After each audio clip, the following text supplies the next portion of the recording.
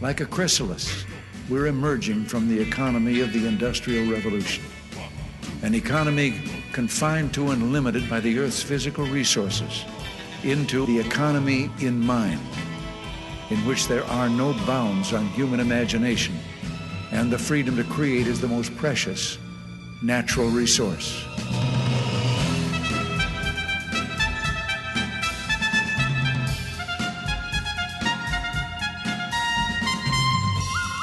Welcome to the Soul of Enterprise, Business and the Knowledge Economy, sponsored by Sage, transforming the way people think and work so their organizations can thrive. I'm Ron Baker, along with my good friend and VeraSage Institute colleague, Ed Kless. And on today's show, folks, we are honored. We are talking with Anne Janzer, the author of Subscription Marketing. Hey, Ed, how's it going? It's going great, Ron. I mean, who would have thought that the nation would come together so quickly on Wednesday? And of course, I'm not talking about the inauguration. I'm talking about over the Bernie memes that we all seem to have united around. Bernie memes. I just saw him with the guys from the Great White North in Canada. Oh, remember that SCTV sketch? No, I think that Bernie is true to his socialist word, been a burden on productivity now. Because it's just this is all everybody's doing. The last 2 days, that's all we've done. So it's really amazing. Awesome. All right. Well, let's bring Anne on. Anne Janzer is an award-winning author, armchair cognitive science geek. I love that. Nonfiction author, coach, marketing practitioner, and blogger. She's on a mission to help people spread important ideas through writing. She's the author of many books on writing, Get the Word Out, Writing to be Understood, the Writer's Process, the Workplace Writer's Process, and of course, Subscription Marketing, which is now in its third edition, which we'll talk to her about. Her books have won numerous awards, and they've been translated into Japanese, Korean, Russian language editions. So that's great news. And welcome to the Soul of Enterprise. Hey, thanks for having me and giving me the opportunity to have this conversation. So before we get into subscription, which is why we brought you on, I want to ask you, what's it like to teach writing to business professionals? Have you been able to remove their jargon? Yeah, they do love their jargon, right? They do. And part of the problem, with business professionals, is they're surrounded by their colleagues, and jargon is like it's a way of signaling membership, right? It's convenient, first of all, sometimes necessary, but it's also a membership thing.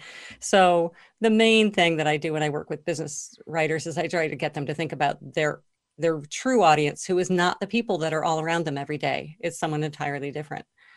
So yeah, that's always a challenge, right? Always a challenge. It is. Yeah. The Economist has this columnist I just love, Bartleby. Yeah, and he writes, and he constantly rails on the terrible language and writing skills of most business people. They write memos that are indecipherable and just full of jargon, and he just really takes them to task. I just love the guy. So, Anne, what motivated you to write a book on subscription marketing? Yeah, so that book was born almost out of a sense of frustration, actually, because I couldn't get marketing professionals to pay attention to what was happening. Now, I've been a freelance marketing consultant for a long time, and one of the clients I worked with is a company called Service Source, and they were all talking about subscriptions and the revenue impact and the financial impact. And I was doing a lot of blogging for them. I thought, they're not talking about the marketing impact. And as I thought about it, I realized that as the revenue shifted, marketers, if they wanted to be relevant, needed to follow the revenues.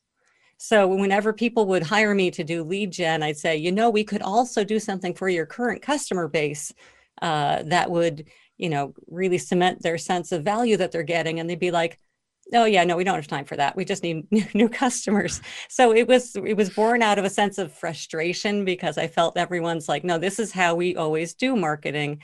We just go get new leads. That's our job. So hence the book. I thought it would land with a audience of traditional marketers and large corporations. And in fact, it didn't necessarily land with them right away. It landed with a bunch of other people like customer success professionals and startups and entrepreneurs and all sorts of other groups. It was a very interesting experience to do that book. Right, I bet, because revolutions always start from the bottom up, right? They don't start from the big companies down. We've had Team Zoe on, and of course, he's the CEO of Zora and author of Subscribed, and he's, I would say, one of the chief evangelists for this business model. he wrote in his book that in 5 years, you won't buy anything, but you'll subscribe to everything. And I actually like how you put it in your book. You say in 5 years, you'll have the option to subscribe to everything, and every business will have to accommodate that fact. But what we see, Anne, is a lot of inertia. Why do I have to accommodate it? It's not going to affect me. How do you Yeah. respond to that? Well, so here's how I respond is that you're thinking about it wrong. It's not, does it affect you? It's affecting your customers. So the presence of subscription options and the presence of businesses that really know how to nurture and value and sustain that relationship, that raises the bar for everyone. In much the same way that, you might say years ago, Apple raised the bar for design for tech company, right? Once we realized that our computers could look really cool and slick, they didn't have to be yellowing plastic monitors with green screens. Once we realized that, everybody's expectations changed. The same thing is true, even if you are not offering a subscription anything, if you aren't treating your customers like members, or you don't have relationship mindset, you're just transactional. If your competitors are going there, then it's going to change the way your customers think about what is possible and their relationship with you. So it does affect you, even if you haven't yet moved to that kind of a business model yourself, because it affects your customers. No, that's a great point. We have a saying around here that we compete against any organization that has the ability to raise customer expectations. And how many of your customers are comparing your experience to their experience on Amazon or when they visit Disney World? It's amazing. This model, though, requires such a different mindset. I mean, we always talk about how difficult it is to unlearn, right? Sometimes unlearning is harder than learning something new. Like I think about Fender Guitar. I don't know if you've run across them, but they're digital play and they're just a phenomenal success story during this COVID. They're not really selling guitars. They're selling you how to play the guitar and how to play it continuously better. And it's not the same thing at all, is it? No, it's not. And so one of the things that Fender did, and I'm going to hat tip to Teen for this because I got this from Zora, was when the pandemic hit and everybody's stuck at home looking for stuff to do. What did they do? They changed their Fender Play subscription from 1 month to 3 months. They took the opportunity not to build revenues, but to build relationships. And I think that was a brilliant play. I think, like you said, they are selling the experience. They're selling the hope, the personal development, the learning, being someone who plays a guitar. That's what they're selling. And they took an opportunity to invest in the relationships during this pandemic, as opposed to, doubling down on it's raining money. Right. And just rather than just focusing on the transaction. I mean, I love what the Fender CEO said. He said, if I sell somebody a guitar and they try and play it and they get frustrated and it goes under their bed and then they give it away, he said, that's another sale that I don't get to make in the future. So just that whole mindset of customer success. And in the book, you talk about inadequacy marketing. And I love this idea. The prospect lacks something that only can be fixed with, our product, or this idea that we're selling solutions. It seems to me you have an issue with this. Yeah, I do. I mean, it was traditional marketing advertising, you're not thin enough, you don't smell good enough, you don't, all of these things. We've been exposed to those kind of messages, and look, it hasn't gotten us to a happy place. But I think that those marketers who are really trying to build a relationship with you are saying, what's possible? What can you do? The customer should always be the hero of the stories, not the brand, not your company. Don't tell stories where you're the hero. Tell stories where your customers are the hero. And, not to bring up Apple again, but they do this brilliantly in a lot of their ad campaigns. They show someone using their iPhone to create a beautiful video for their grandmother. I mean, they show what's possible. It's not about inadequacy. It's about possibility. And they've done that since day one. They show the one user using their product and they are the hero. Yeah, it's such a narrow mindset to think we sell solutions to problems or no, it's broader than that. It's possibilities and opportunities as well. Yeah, so even really in the B2B space, even in the tech space, especially you just have to think about it a little bit. You have to get your head out of the features and get into the user's world. We talk a lot about value pricing. Ed and I are members and faculty members of the Professional Pricing Society. So we teach value pricing, and value pricing 1.0 is all about pricing the customer. We talk about 2.0, which is subscription, being you price the relationship. And people say, well, that's just semantics. What's the difference between the customer and there's a big difference. Yeah. Because with Fender, you have a relationship with the customer. It's a direct relationship. They're invested in your success. Right. Pricing is hard, but when you make that shift, people say it's semantics, but it's not. It's mindset. We're either thinking about numbers or we're thinking about people. Those activate two really different regions of our brain. They bring about a whole different set of values and behaviors. And it's the key to, getting that sort of cognitive empathy that you need to understand to reach your customer, to make that connection with them. You call it value nurturing. Can you explain that? Because I love that too. Yeah, thanks. So I tried to coin that term. So that's a great term. Let's just all say it a few times because value nurturing. Make sure you get a royalty when we say it. No, I don't want the royalty. I just want it out in the world. Okay. Because, it's marketers are like, lead nurturing, check, lead generation, check, this. And so I wanted to give them another thing to slot into what they needed to do. And that is, you're not done at the point of the conversion.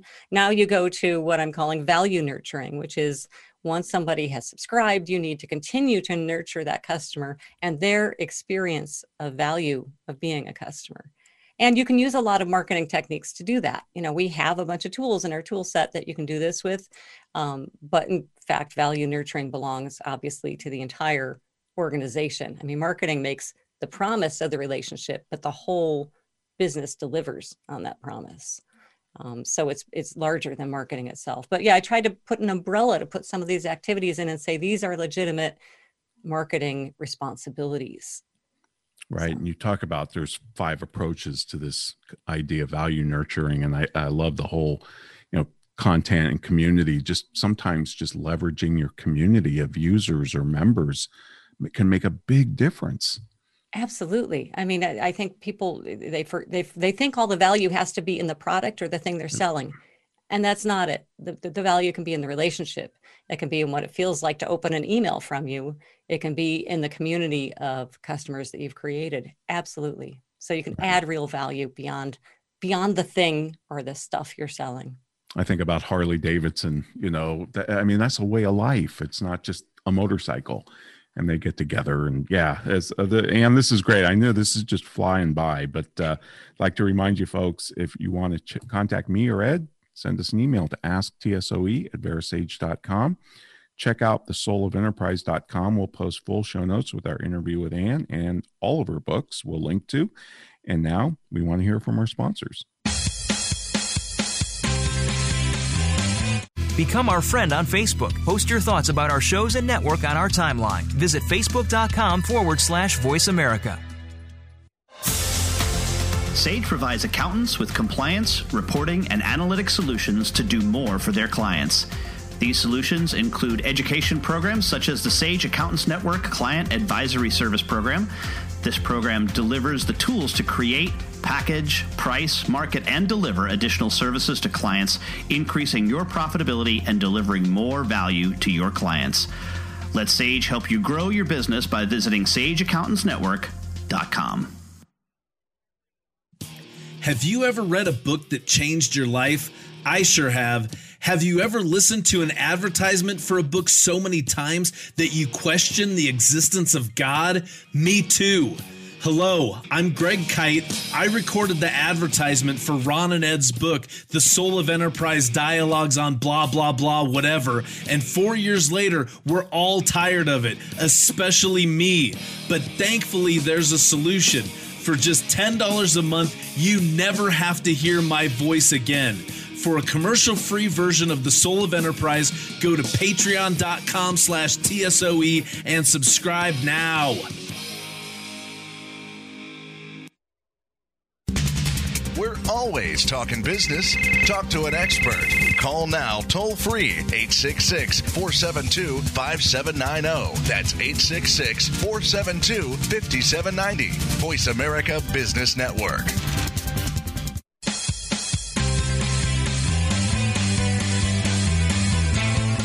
You are tuned into The Soul of Enterprise with Ron Baker and Ed Kless. To find out more about our show, visit us on the web at thesoulofenterprise.com. You can also chat with us on Twitter using hashtag AskTSOE. Now, back to The Soul of Enterprise.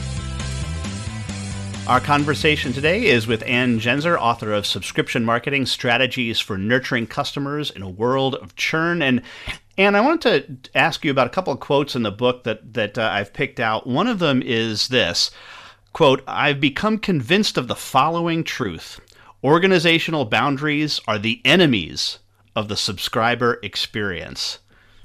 Expound on that. Expound, yeah. So organizational boundaries in a couple ways. One is you've got the missed handoff situation. You've got the sense of, person A is shifted over to, oh, now you've bought, now you're really a customer success or a customer support or something. If you think about it from your own perspective, when you buy something, we all know that the business we're buying from is made up of a lot of people.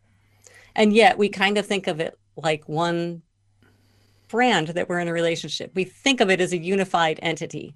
So when something screws up in shipping, for example, and they ship us the wrong thing, if we call and they're like, oh, that was just shipping's problem, return it and we'll fix it, then we're like, this is a very unhelpful organization that I'm in a relationship with. If they say, oh, that was my mistake, here's what we're going to do. If you make it easy for them, if you just try to maintain that sense of a unified face and relationship with the customer, you will deal with them differently. So organizational boundaries, give us a chance when we're in an organization to say, that's not my problem. And that should never come across because the relationship is always the organization's problem. So the customer should never feel or sense they're getting that's not my problem from the organization. Yeah, Ron and I are tied into economics as well. Ludwig von Mises is an economist who said that you cannot parse value, right? You can't break down the difference between the value of the experience in a restaurant of the waiter, the food, or the cleanliness. I mean, if one of those things falls, we judge it all the same. So even if the wait staff is stellar, but a cockroach runs across your meal, doesn't matter. So. But what I wanted to just take this to the next level, because later on in that same chapter you say, in a subscription-based business, everyone is in marketing, period, really, period, which I loved. But when I read that and I heard that for the first time, I thought what is also interesting is how some people in marketing are actually resentful of that. Yeah, there's this whole thing about owning the customer and who owns the customer when, and, now let me say, to be fair, I have worked, with clients who had like a sales staff who decided that they were going to write out great copy letters, to the, Right, I've seen right. some really disastrous. It's like, you said what to the customer? It's like, so somebody has to own the voice. I mean, the voice needs to go through some things. You need a consistency. You need a consistency for sure. So marketing, wants to hold on to the consistency of the voice, and that's legit. But again, I think it's not holding on. It's educating the whole organization. What is the brand? What is the voice? How do we present a unified, consistent face? And that actually means that you need to understand your story, understand your values. And those values have to be deeper than just a marketing campaign. They actually have to be, throughout. They have to be part of the organization's culture. Yeah, and that's such an important point. I think that the challenge is, of course, when I read that phrase the first time through the book, you think, oh, it's everybody in marketing, it wants that to happen. But they don't. They really do sometimes want to hold on to the different pieces, and it's really up to them to educate out. I think that's a great point.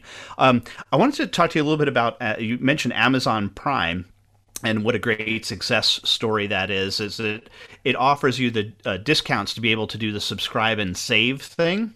Mm-hmm. And I just want to get you're curious on this. I think Amazon has made it too easy to order and mess themselves out of subscribe and save. I subscribed and saved to some things, but then found myself unsubscribing and saving because it was so easy to I'll just order it when I need it instead. Yeah. Yeah, I think maybe the subscribe and save hasn't landed quite how they thought it was going to. I agree with you on that. Yeah. Yeah. But the Prime subscription, only because they're so stellar other in actual doing what they're doing. That's the bizarre part, right? Well, here's the thing though, Amazon is always experimenting. So, as a Prime subscriber, I am always watching to say, oh, what just happened? Oh, they just sent me something asking me to review. So they're trying to build in more connection, more investment of me into the platform. They're trying to build more content and value. And, so I look at what they're doing, and they do some things that don't work so well, but they do a lot of things that do work well. And if you look, when we talked about, with Ron about value nurturing and how content can be value, they keep adding content to the Prime subscription. They're like, Prime was free shipping, right? That's what it started about. And now it's, music, delivery of groceries within 2 hours. It's all kinds of things. They just keep adding to it, always adding value to that subscription, which is really, really interesting to watch how that happens. Yeah, and I can't believe it won't be too long before if it's not just COVID tests but also COVID vaccines. In my fantasy world, we have Amazon doing the distribution and Chick-fil-A doing the actual injections. I think we'd have a much better experience overall. I saw something on Twitter. If we just put Amazon in charge of the vaccine, everyone would have it there, in a week, except Prime members would have it by Thursday. Yeah, and apparently, in fact, our social media person, Greg Trico, and I talked earlier. Jeff Bezos wrote a letter today that has appeared about that very thing, offering Amazon up to do better distribution of the vaccine. So we'll see how that plays itself out.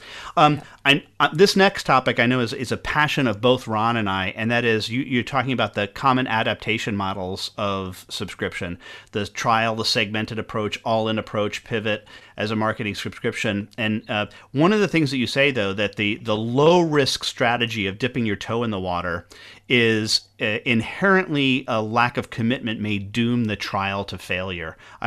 Can you talk a little bit about that? Because I think that's a critical point for people to understand who are trying to transition, that you can't be a little bit into subscription. Yeah, I think that's true. And I think it comes because this whole switching to a subscription model requires a mindset switch from transactional sales to relationships. And I know that you've talked about this at length with Teen, so with Robbie Baxter, it's so if you're just going to say, well, we're going to just offer one subscription variant of this thing and see if people buy it, but we're going to stay wholly invested in our transactional model, you're probably not going to do a very good job of offering that one. It's hard to say. So it's, if you want to try it out, it might be better to try it with something that's entirely new and different, or addressing an entirely different market or something, so that you have a bit of a clean slate to build new practices around. But, if you have, let's say you have a whole marketing department that is incentivized on net new leads generated, and then, what are they going to do with a subscription, or, Salesforce on initial revenues? They're going to sell the standalone product because there's a much higher price ticket to that than there is to a subscription initially.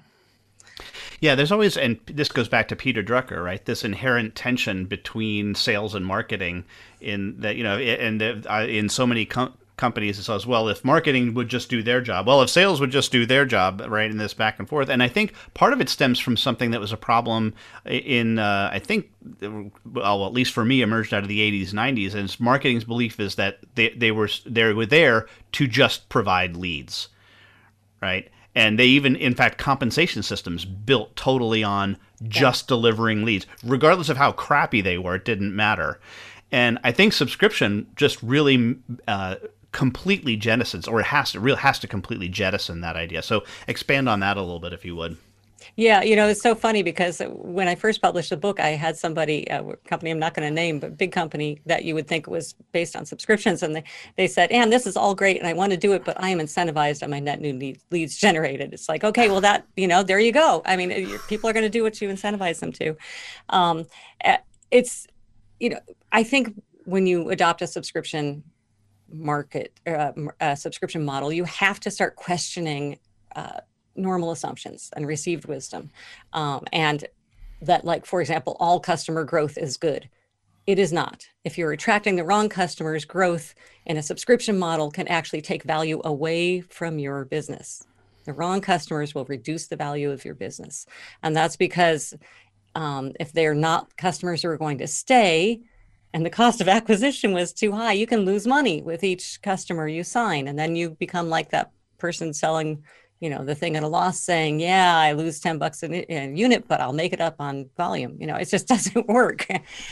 So not all customers are the same. Not all growth is right. You're much better building to the right people, finding the right people who are going to find the most value from what you're offering, that you're going to have the strongest relationship with, and build out from that, than to just chase as many new leads as you can.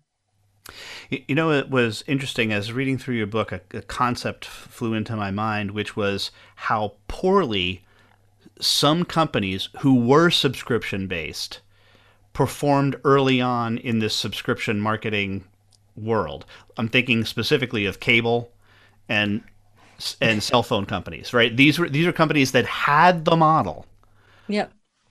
But just then performed completely poorly, and are still recovering, in my view. So thoughts on that? Why did that happen? Where did they get lost? They had it. It was right before. They had the billing and delivery model, but they never had the mindset. And that's really what it came to. And often they were in, they originated in monopolistic or semi-monopolistic markets as well. So they didn't feel like they had to invest in their relationships. They were the game. People were coming to them, and that changed. It's not the case anymore, but there's some basic rules of relationship, like making it easy for someone to leave, and things like that has taken them a long time. You're right. I mean, they're all and here's the other thing. We talked about how, really good subscription businesses raise the bar for everyone. The ones that are not really good actually erode trust for everyone. So your new prospective customers are less likely to trust subscribing to you if they have had a really horrible time trying to unsubscribe from their cable television. Yeah, one of my jokes is I'm pretty sure I'm still subscribed to Columbia House Records. I'm pretty sure that somewhere I have to comb through all of my credit card statements, but they're getting money from me somewhere. But anyway, this is great, Anne. Thank you so much. Want to remind our audience that you can contact Ron or me by sending an email to asktsoe@verisage.com. Of course, the show notes as well as the previews to upcoming shows are available on The Soul of Enterprise. And don't forget our Patreon channel, patreon.com/TSOE, where you can get the full show without commercial interruption, as well as our bonus episodes. The Patreon site is sponsored by 90 Minds. Need a mind? Hire 90 Minds at 90minds.com. And right now, a word from our sponsor. The future of online TV is here. View exclusive content from your favorite talk radio hosts and new programs that you can't see anywhere else. Visit voiceamerica.tv today. Sage provides accountants with compliance, reporting, and analytic solutions to do more for their clients. These solutions include education programs such as the Sage Accountants Network Client Advisory Service Program. This program delivers the tools to create, package, price, market, and deliver additional services to clients, increasing your profitability and delivering more value to your clients. Let Sage help you grow your business by visiting sageaccountantsnetwork.com. Have you ever listened to an online radio show that changed your life? I'm required to say that I have. Have you ever stopped listening to an online radio show because the commercials were mind-numbingly repetitive? Of course you haven't, because you're here right now. Look, you don't have to listen to me anymore. There's a commercial-free version of this show, and it only costs $10 a month. And for $15 a month, you get no commercials plus bonus content. Go to patreon.com/TSOE, subscribe now, and be free. You're worth it. From the boardroom to you, Voice America Business Network.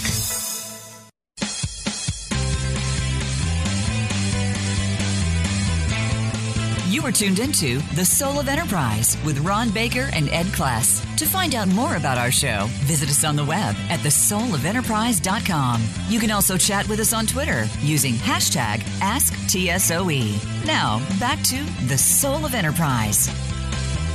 Well, welcome back, everybody. We're here with Anne Janzer and her book, Subscription Marketing. Folks, I highly recommend it. Ed and I both loved it. And if you do run out to Amazon and get it, make sure you get the latest edition, which is the 3rd edition. And Anne, you were talking to Ed a little bit about your adoption models, the trial, the segmented approach, and the all-in pivot. And I just wanted to get your take. You know, there's news reports in the last week or so that BMW, Audi, and Mercedes all have given up on their subscription trial. Right now, BMW might bring theirs back. Audi, we don't know. Mercedes, yeah, they'll probably bring it back at some point. What do you think they failed? I have strong opinions about it, but I'd love to hear what you think. I'd love to know what your insights on this, frankly. I mean, I think it's a tough nut to crack, but if you look at something like BMW, they have or any car manufacturer like that, they had this enormous weight of existing dealerships, practices, things. So for them, a subscription isn't, they have to figure out what's their promise. What is it that they're offering? Is it a car? I think they have to think outside their usual markets. They have to think outside their usual story. They have to really question everything. And that can be, really tough to do when you have this enormous entrenched network of businesses depending on you that are pulling you towards your existing transactional revenue model. Yeah, the legacy systems with the dealer networks are definitely an issue. But, and you probably know this as well. I learned this from Teen, but Porsche Drive has been expanding. They're in 6 cities now, and 80% of the people that have signed up for that are new to the brand. They're flourishing with it. In my mind, they're no different that much from BMW. That's also another fantastic brand. They're the 2 most profitable car companies in the world. I think BMW just can't get out of the mindset that they're selling cars, and Porsche says, no, you're subscribing to Porsche. You have a direct relationship with us. That's it. It's the relationship. Yeah, bingo. You put your finger right on it. And it's, that just is a great example of, it's hard to get it right. It's not just a simple, switch your billing model. It's certainly not just that. When you switch that, a lot of things change, and it's hard to do. But yeah, I think the interesting thing you pointed out was that Porsche is reaching an entirely different or mostly different market with this service. So that's fascinating. It is, because I mean, their regular customers are, they're getting older, they're dying off, and they're going after a younger demographic, which is probably going to really be helpful in the future. I'm so glad I asked you this during the break about direct primary care and concierge, because you said you have a DPC doctor now.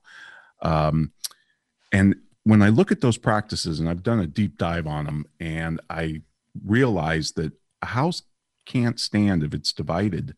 You can't be a DPC practice and still have fee for service and take insurance. You've got to be one or the other. It's kind of like the problems BMW is having. How do you advise, especially smaller firms, that you can't, like Ed said, you can't be half pregnant with this. You're either all in or don't do it. Yeah. I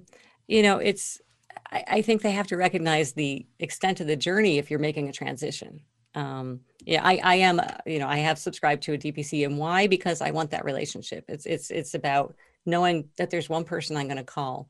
And even if, she sends me off to do lab work or things that are going to then go onto my insurance, I want someone who knows who to send me. I mean, I am subscribing to that relationship. It's not to services. It's not to appointments and visits. It's to having that relationship. So how do you do this? I mean, I interviewed Rallis Fontenot in my book, who had a business that was doing staff placement, executive placement services, which is always fee per placement.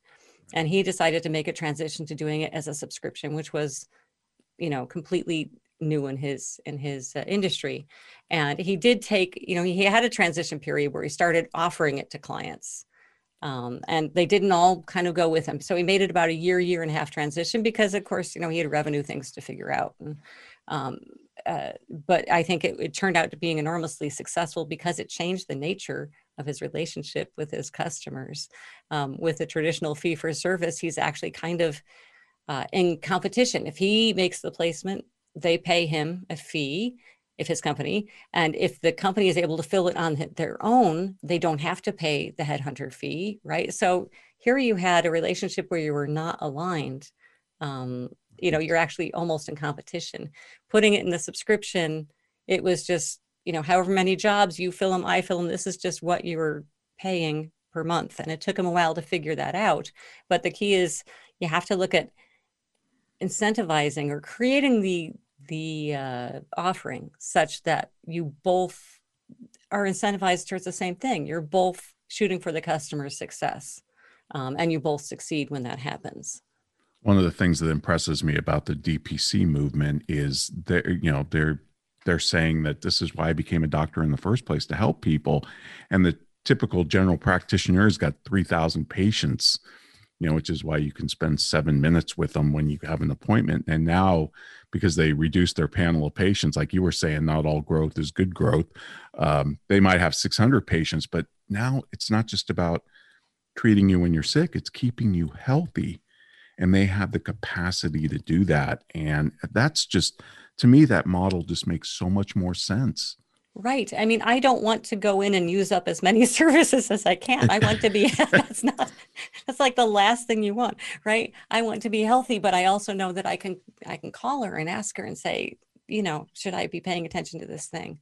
So I think you're right. We are both aligned to my health. And I know that there's been a lot of talk and work over the years to try to realign healthcare so the outcomes, payments are based on outcomes as opposed to just how many services you render and all of that. We need to shift that relationship in healthcare absolutely as well to align us to the same things, which we all want. I mean, as you said, that's why people go into healthcare. Yeah. No, it's really fascinating. Those doctors have less, their patients have less ER visits, less hospitalizations. They even take less drugs, which even the pharmaceutical companies are noticing. So it's just, like you say, it aligns the incentives, which is great.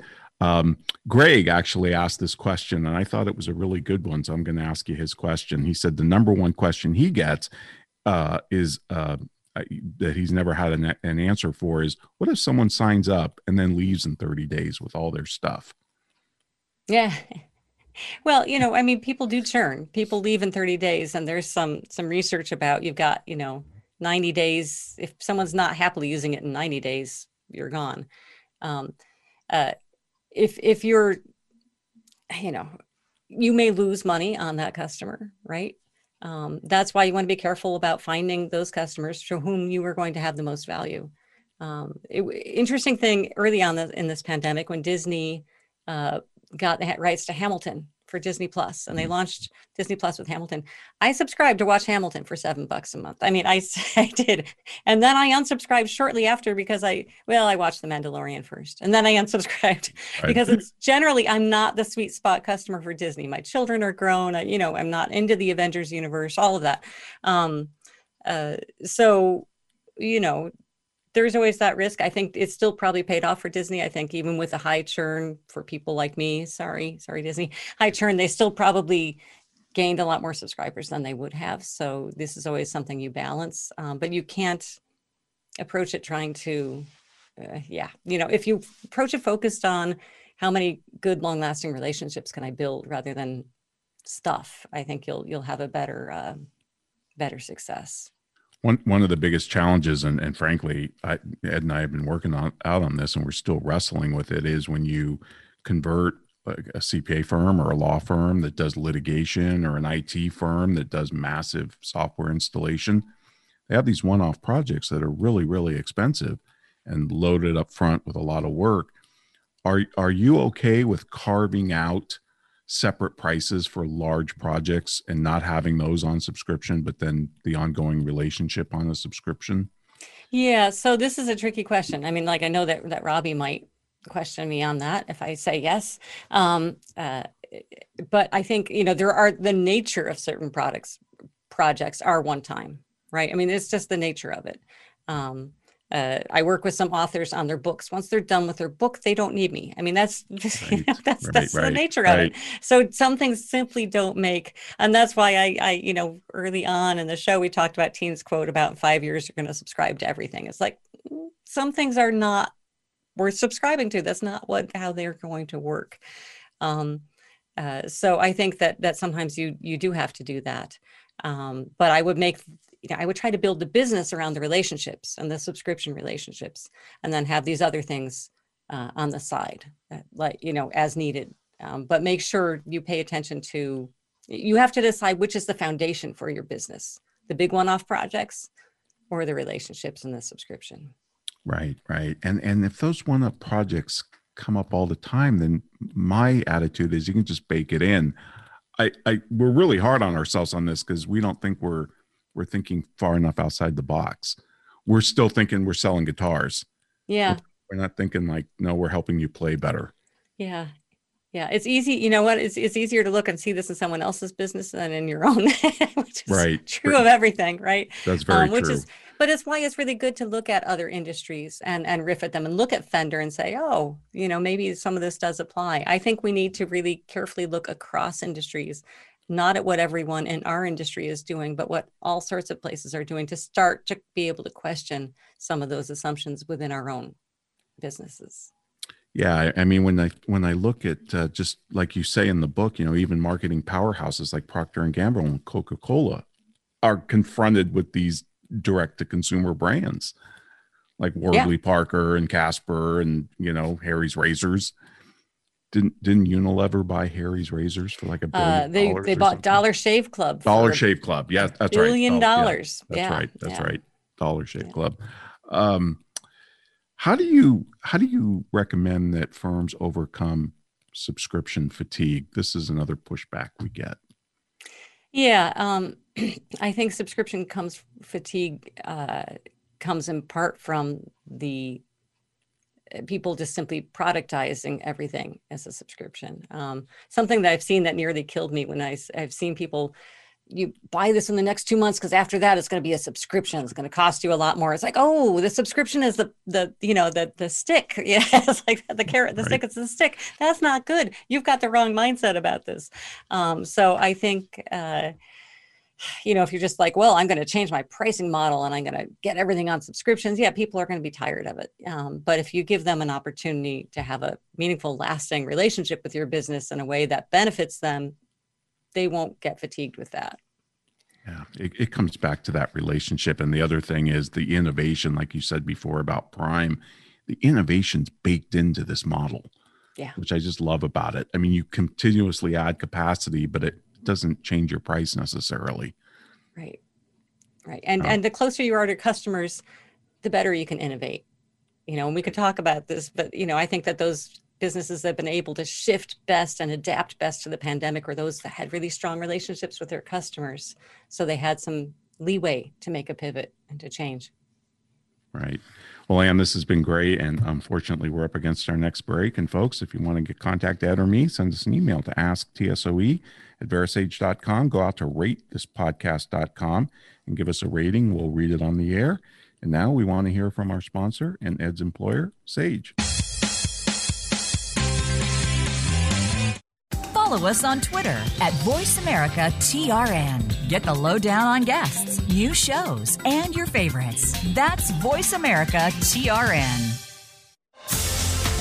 Sage provides accountants with compliance, reporting, and analytic solutions to do more for their clients. These solutions include education programs such as the Sage Accountants Network Client Advisory Service Program. This program delivers the tools to create, package, price, market, and deliver additional services to clients, increasing your profitability and delivering more value to your clients. Let Sage help you grow your business by visiting sageaccountantsnetwork.com. Have you ever been so annoyed by a commercial for a $5 ebook that you were willing to pay $10 to never hear it again? I sure have. Hello, I'm Greg Kite. Over the last several years, you've come to hate me, and I hate me too. By now, you know that for $5, you can get a copy of Ron and Ed's book. What you might not know is for twice that much every month for forever, you can stop hearing me plug Ron and Ed's book, which totally makes sense, like the Diamond Water Paradox. Go to patreon.com/TSOE and subscribe today. Please, for the love of God, make it stop! When it comes to business, you'll find the experts here. Voice America Business Network.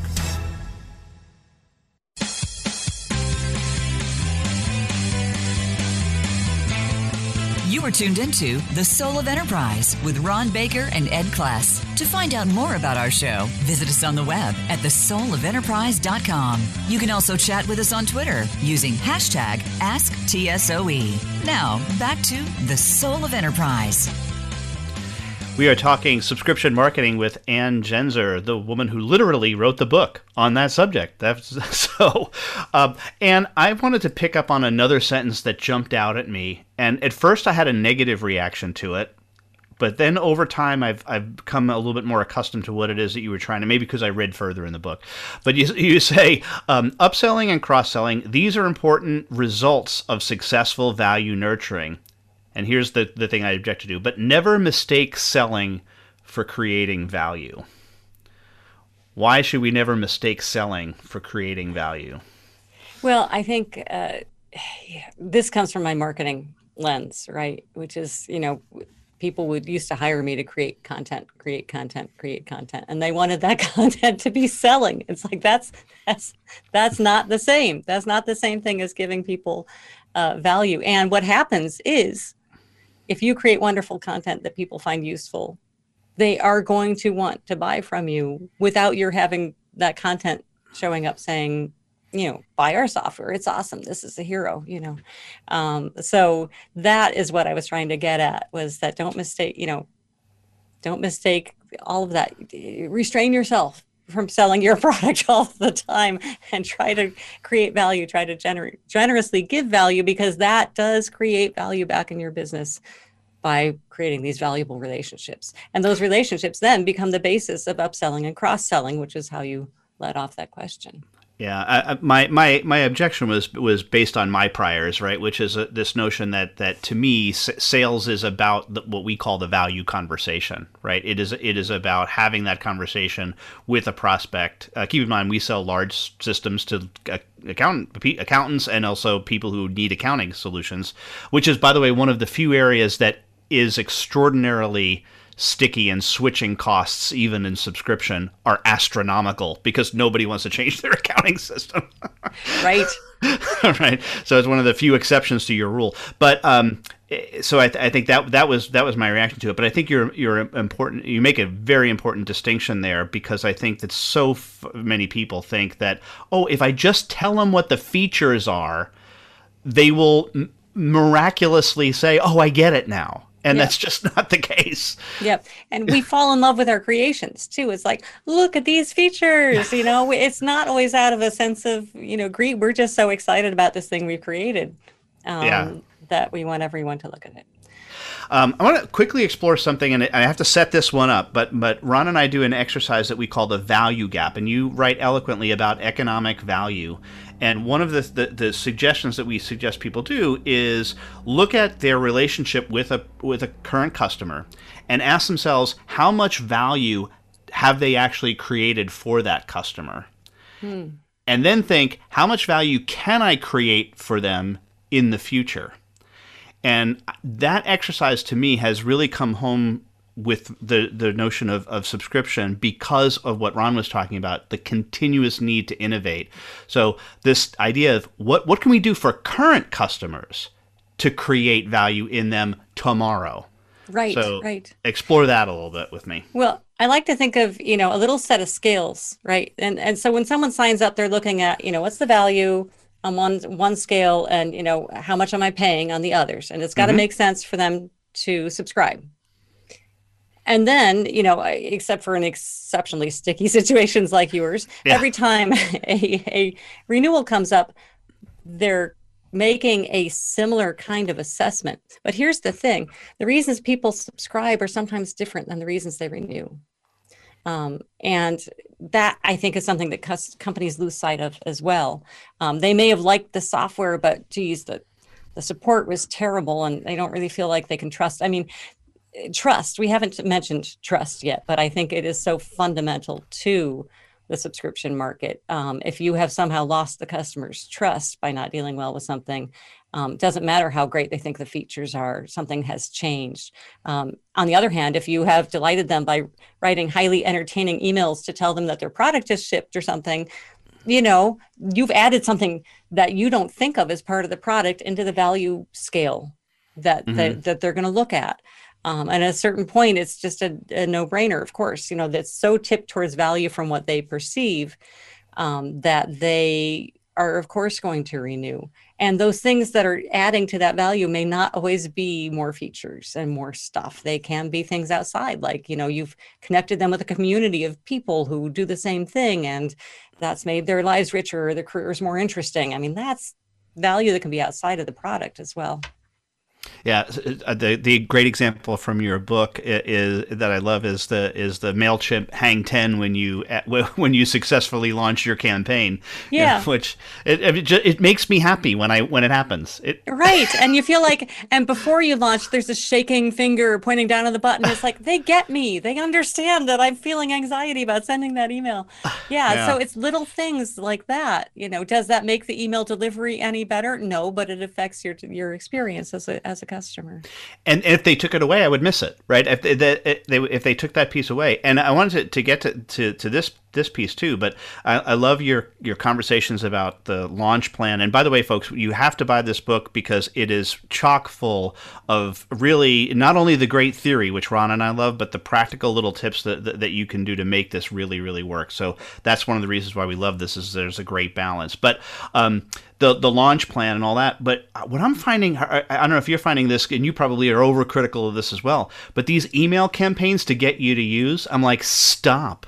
Please, like they're all the same now. So people have to innovate around them now, don't they? Yeah, they do indeed. I mean, I think you need to have some kind of opt-in technique or something for it, because they can get relentless. It's like, no, go away. Please shut up. I will continue to subscribe as long as you leave me alone for a little bit. Right. Let me do my thing.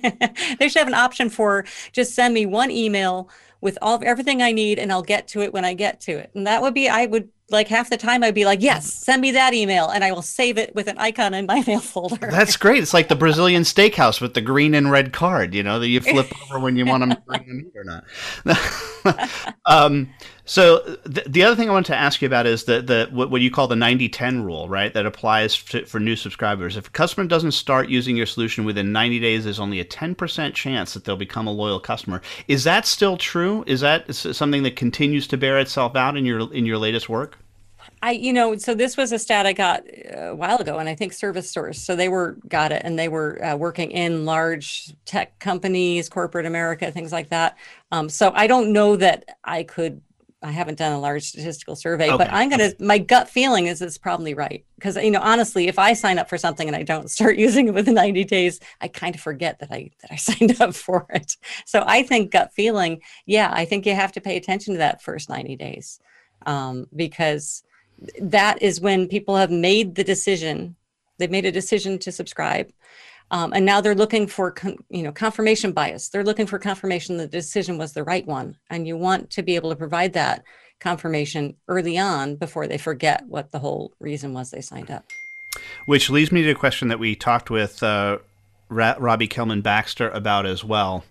And you do mention this a little bit in your book, so I'm curious. And Teenso is absolutely convinced that freemium is dead.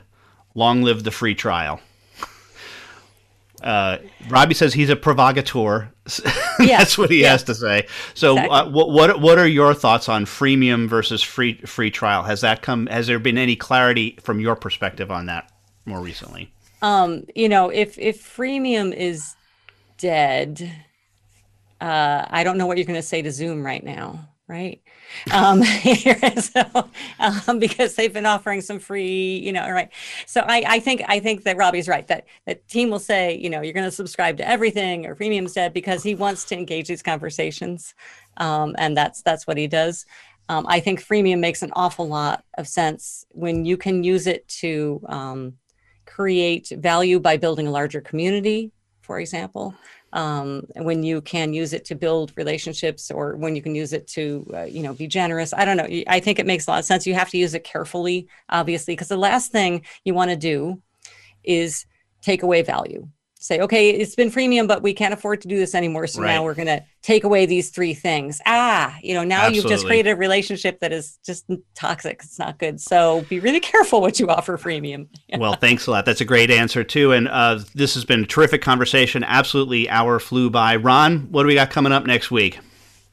Next week, Ed, we have Virginia Postrel, the author of The Fabric of Civilization. Can't wait. That's going to be great. Well, I'll see you in 167 hours.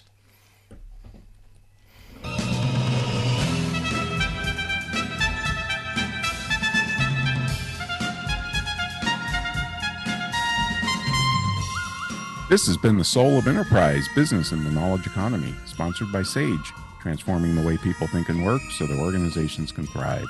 Join us next week, folks, on Friday at 1 p.m. Pacific time. In the meantime, check us out at soulofenterprise.com. We'll post full show notes, our interview with Anne today.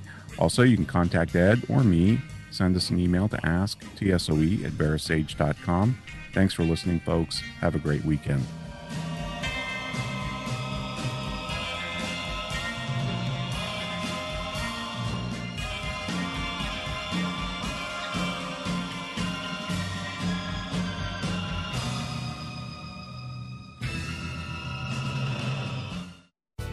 Thanks again for listening to the preceding program, brought to you on the Voice America Business Channel. For more information about our network and to check out additional show hosts and topics of interest, please visit voiceamericabusiness.com. The Voice America Talk Radio Network is the worldwide leader in live Internet talk radio. Visit voiceamerica.com. The views and ideas expressed on